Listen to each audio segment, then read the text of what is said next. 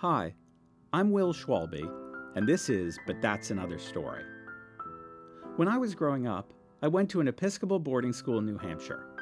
Not only did we have to go to chapel every weekday morning, we had to be on time. To help make sure we weren't late, the chapel bells would give us a 3-minute warning at 7:57.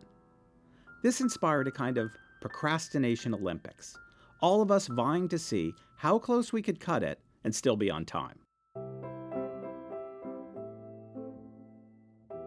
One friend was the undisputable champion, a legend. He could be in bed when the bells started chiming and still somehow manage to throw on some clothes, grab his backpack, and run the quarter mile to the chapel before the doors closed at 8.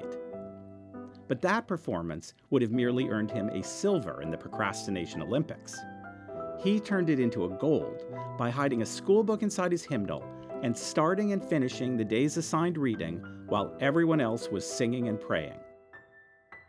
At the time, that seemed daring to the point of blasphemy. But looking back on it now, I think of it differently. Maybe there's something quite wonderful about reading in church, even if it's coursework. Even if it's because you haven't done what you should have done when you should have done it. After all, for me, and I suspect many others, reading is a kind of prayer, an act of radical empathy, an expression of faith. And recently, I got to talking about faith with today's guest. My name is Brittany Cooper. By day, I'm Associate Professor of Women's and Gender Studies and Africana Studies at Rutgers University. And by night, I'm a Black feminist troublemaker. Brittany Cooper is a professor, writer, and cultural commentator. She's the co-founder of the Crunk Feminist Collective blog, and her latest book is Eloquent Rage. The book is a memoir about family, friendship, faith, and her path to embracing her identity as a Black feminist. And that's a story that starts way back when she was a kid. I grew up in Louisiana in a small town in the northern part of the state, about as far from New Orleans as you could get. We went to Walmart for fun. That was small town living and excitement. Aside from excursions to Walmart, there were a few other things that kept Brittany entertained. TV shows like Jem and the Holograms and Saved by the Bell, talking to the kids next to her in class, and reading. Some of my earliest memories include my mother's nightly ritual of reading a bedtime story to me, particularly Little Golden books. I loved Little Golden books, the Berenstain Bears, Disney characters, all of it. I got my first Babysitter's Club book when I was 8 years old. I was in the 3rd grade. The Scholastic Book Fair came to town. The Scholastic Book Fair is an amazing thing. I don't know if they still have them, but they would send you home with these brochures. And I remember seeing a book that said Babysitter's Club, and I thought, I want that. And so I get to the book fair, I beeline for the number 8 title in that series. It was a book called Boy Crazy Stacy. I loved the girls in that book because they were friends and they did cool things, like they went on adventures together. And they lived in a faraway place called Connecticut, which a little girl from Louisiana wouldn't know anything about. They were a main staple of my childhood. My mom says she didn't ever think that I would ever give up the babysitters. And, you know, I haven't actually ever given them up. I still know the names of every character in that series, and I still have each and every Babysitter's Club book that I have ever owned. And Brittany's infatuation with reading didn't stop there. In the summertime, my mom would take me to the local library and drop me off. And I would sit all day. So I would read books all day, and then I would come home with a stack of books. The library didn't ever have the biggest stash of like Babysitter's Club, so I read Boxcar Children and Nancy Drew mysteries. So I got my mysteries from the library. That's the thing that I remember. And I also read like Mildred Taylor books. So she was the first Black children's author that I read because they had Roll of Thunder, Hear My Cry, and Let the Circle Be Unbroken. Do you remember what the experience was like as a kid reading the first children's book you'd read by a Black author? I do. And the thing that I remember about Mildred Taylor, so there's a lot of Black dialect in that book. And mostly what I remember thinking was, oh, the people in this book talk like my grandmother talks. My grandmother was a country Southern lady, and so she used the kind of dialect that you would hear in a book like Zora Neale Hurston's Their Eyes Were Watching God. I can hear the voices in that book because they sound like my grandmother and even my great-grandmother. And so I loved that in reading that I could hear the voices immediately. That made the book feel authentic to me. It felt familiar to me, and I was thankful for that. And I don't think I knew that you could tell stories that had Black characters in them, particularly Black characters that sounded like Black people that I knew. And while she spent most of the week reading or watching reruns of The Brady Bunch, if it was a Sunday, there was only one place Brittany was going to be. So church is a thing for Black Southern church kids that's just in the ether. It is a thing that you do. The earliest memories I have are of having to get dressed up with lots of lace and patent leather shoes. And I was the first girl grandchild in my family. So they were like, you are a doll and you will get your hair done and you will put on these lacy dresses and these ruffly underwear. And I hated it because it was itchy. But when we got to the actual church service, I remember the sounds in that little old country church of the way that they sung hymns. So one of my favorite hymns remains the song called Guide Me, O Thou Great Jehovah. But the reason why I love it is there's a way that Southern country Black people sing it. They sing it very slow, and they keep the beat by tapping their feet on the wood of the church. So if you go and hear a sophisticated choir sing it today, it sounds totally different. And when I heard my college choir sing it many years later, it was like blasphemy to me. I was like, what is this? Right? Because you can hear the blues tradition in the way country Black folks sing that song.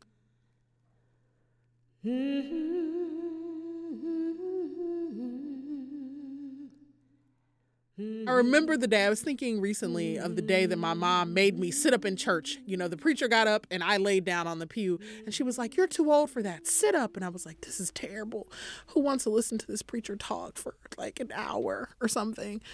And at some point, you know, when you grow up like that, you start to listen to the stories that the preacher tells. And as Brittany started listening to those stories, she found herself getting into church that same way she had gotten into the Babysitter's Club books. She liked it, a lot. But as a smart, precocious kid, Brittany says the thing that she liked about church was not the thing that most people liked. I actually wasn't swayed by the singing or the charisma. I thought it was all perfectly fine, but I actually wanted to hear the reading of the scripture, and I wanted a preacher to show me some things in it that I hadn't seen before in the story. So a really intellectual, cerebral approach. I felt embraced by a church community. These were folks that I knew prayed for me, cared about my well-being. You know, there was the time when my mom couldn't get off work and I had a Girl Scout meeting. And so my pastor came in his gray Cadillac and took me to Girl Scouts. You know, these were the folks in my community, and they took up the slack and they helped out when they could. But Brittany was a natural skeptic, and she had questions. They would say, if you don't believe this, you're going to hell. But I had lots of questions. Is God really real? You know, I had questions about dinosaurs. Like, I didn't understand the creation story. And, you know, my skepticism was a private skepticism for the most part. I had questions, but I didn't necessarily vocalize those questions. And at some point, I began to care more about getting the right answers than retaining my right to the questions.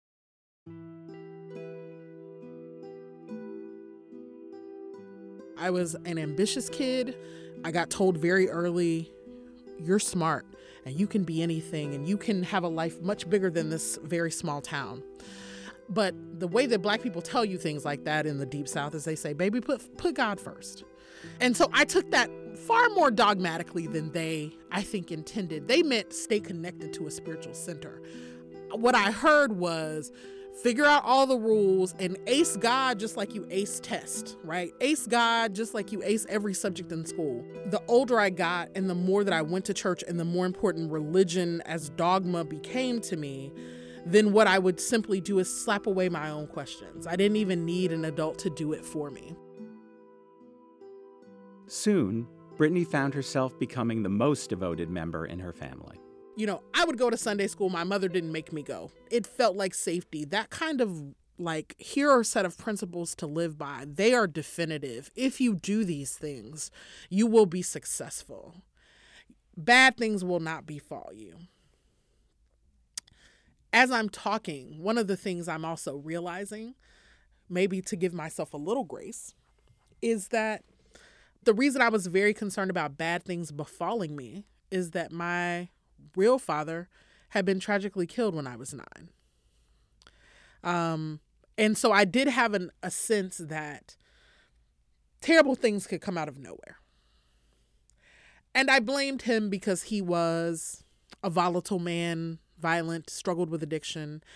And so there was a way to think about his death as the culmination of a lot of bad choices. And so I had not reflected that some of my investment in the definitiveness of faith was about wanting to not have to deal with more tragedy.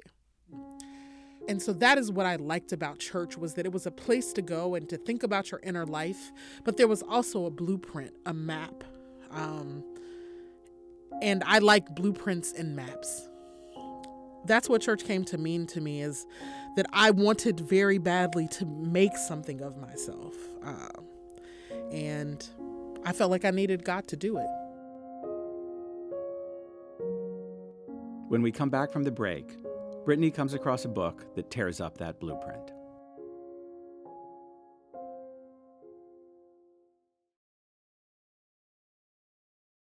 Church had always been big in Brittany Cooper's life, even during college, when she described herself as a "what would Jesus do" kid. But when she entered a PhD program at Emory University, many of her old questions began creeping back up. The whole goal of my childhood has been get to college and God will help you. So I get through college and do great, and I'm still a devotee of all this stuff. And then I go into a PhD program, which is a whole other level of questioning, reading Western philosophy, really thinking more deeply about some things. And I began to have questions. So I would be at church going, well, what about intersex people in the creation story? And so I remember saying that to a teacher and him saying, well, those people, God just doesn't intend for those people to have, be in romantic relationships. And I knew I was like, oh no, that doesn't sound right.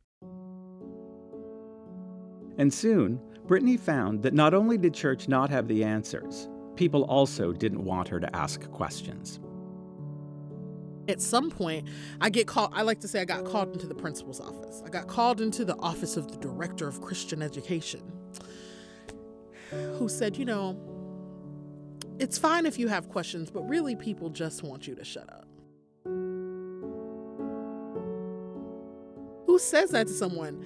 And so that was the moment that the story began to turn for me, when I realized that there was a limit, a real limit to the kinds of questions I could ask. And I had a classmate in one of those classes tell me that I was like, I know that y'all think that I'm like the spawn of Satan. She was like, I do think you're the spawn of Satan.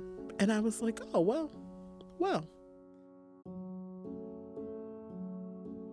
The good thing about, I think being an only child and having intense mama time with someone who is deeply committed to your development is I was very confident in my own opinions. And I was like, oh, I'm not wrong about these questions. These questions need to be asked. And the fact that you all don't have any answers means there's a problem with you. It's not a problem with me. So I had enough sense to know that, but I didn't know what you then did. It was around that time that she came across a book by a young evangelical woman named Rachel Held Evans, Faith Unraveled. Originally published as Evolving in Monkeytown, a reference to the Scopes monkey trial that was held in the author's hometown, the book takes the reader through Evans' spiritual journey. As I was reading her story, we're around the same age. She grew up in small town, Birmingham, Alabama, so deep South. She had all the questions that I had. And so she had the questions I had, and I could tell in reading even just the introduction to the book that she had all the fear that I had too about what it meant to ask the questions. And, you know, and there was this line where she talked about the need to get everything right, God right, the Bible right, the answers right. And I was like, yeah, that's it. I was like, that was the thing that I was most worried about, being wrong. Still, I would say it's still a problem today, that what I most worry about is getting the wrong answer. What do you think would happen if you got the wrong answer? What's the consequence? You know, it's like, for me, it feels like the wrong answer about religion, like if I started challenging all this stuff and I was wrong, then the stakes, it felt like stakes for my soul eternally. Like, you know, I couldn't imagine a world where the consequences wouldn't be terrible. You knew the right way. You stepped out of the path. Now your life is going to fall apart. All the good things that you wanted, that you worked for, you're not going to have any blessings. Everything's going to fall apart. It felt like getting the wrong answer on the test and getting a failing grade. But reading Faith Unraveled started to change that for Brittany. Part of what Faith Unraveled did for me, it just helped me to realize that part of who I am as a person with questions, that it was going to serve me well to ask those questions. And I actually felt like God, the part of myself that I understand to be God speaking, I felt like that part of myself said, you're going to miss me because you're trying too hard to get it right. You're going to miss the stuff that happens. There are some good things that can happen when you follow rules, but there's some cool stuff that can happen when you don't. And you're going to miss all the cool stuff because you're trying to do the right thing. And so Faith Unraveled gave me the permission to just be okay with the discomfort of the questions.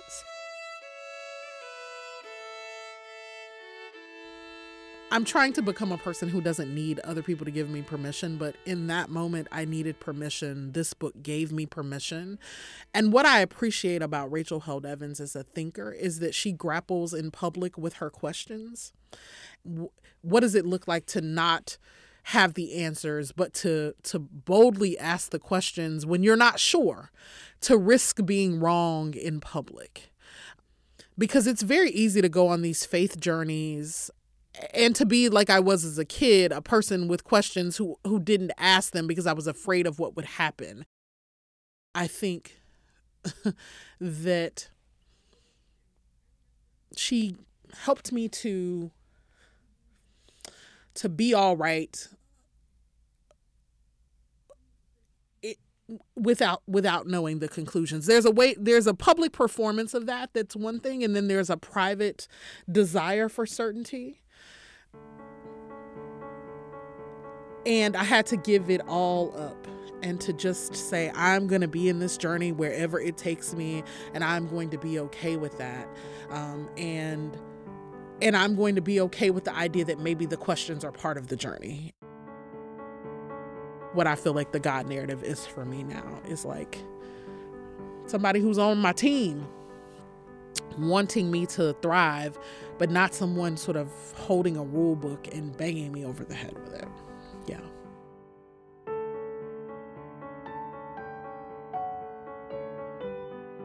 But That's Another Story is produced by Katie Ferguson with editing help from Alyssa Martino and Alex Abnos. Thanks to Brittany Cooper. If you'd like to learn more about the books we mentioned in this week's episode, you can find out more in our show notes. If you've been enjoying the show, please be sure to rate and review on iTunes. It really helps others discover the program. And subscribe on Apple Podcasts, Stitcher, or wherever you listen. If there's a book that changed your life, we want to hear about it. Send us an email at anotherstory@macmillan.com. We'll be back with our next episode in 2 weeks. I'm Will Schwalbe. Thanks so much for listening.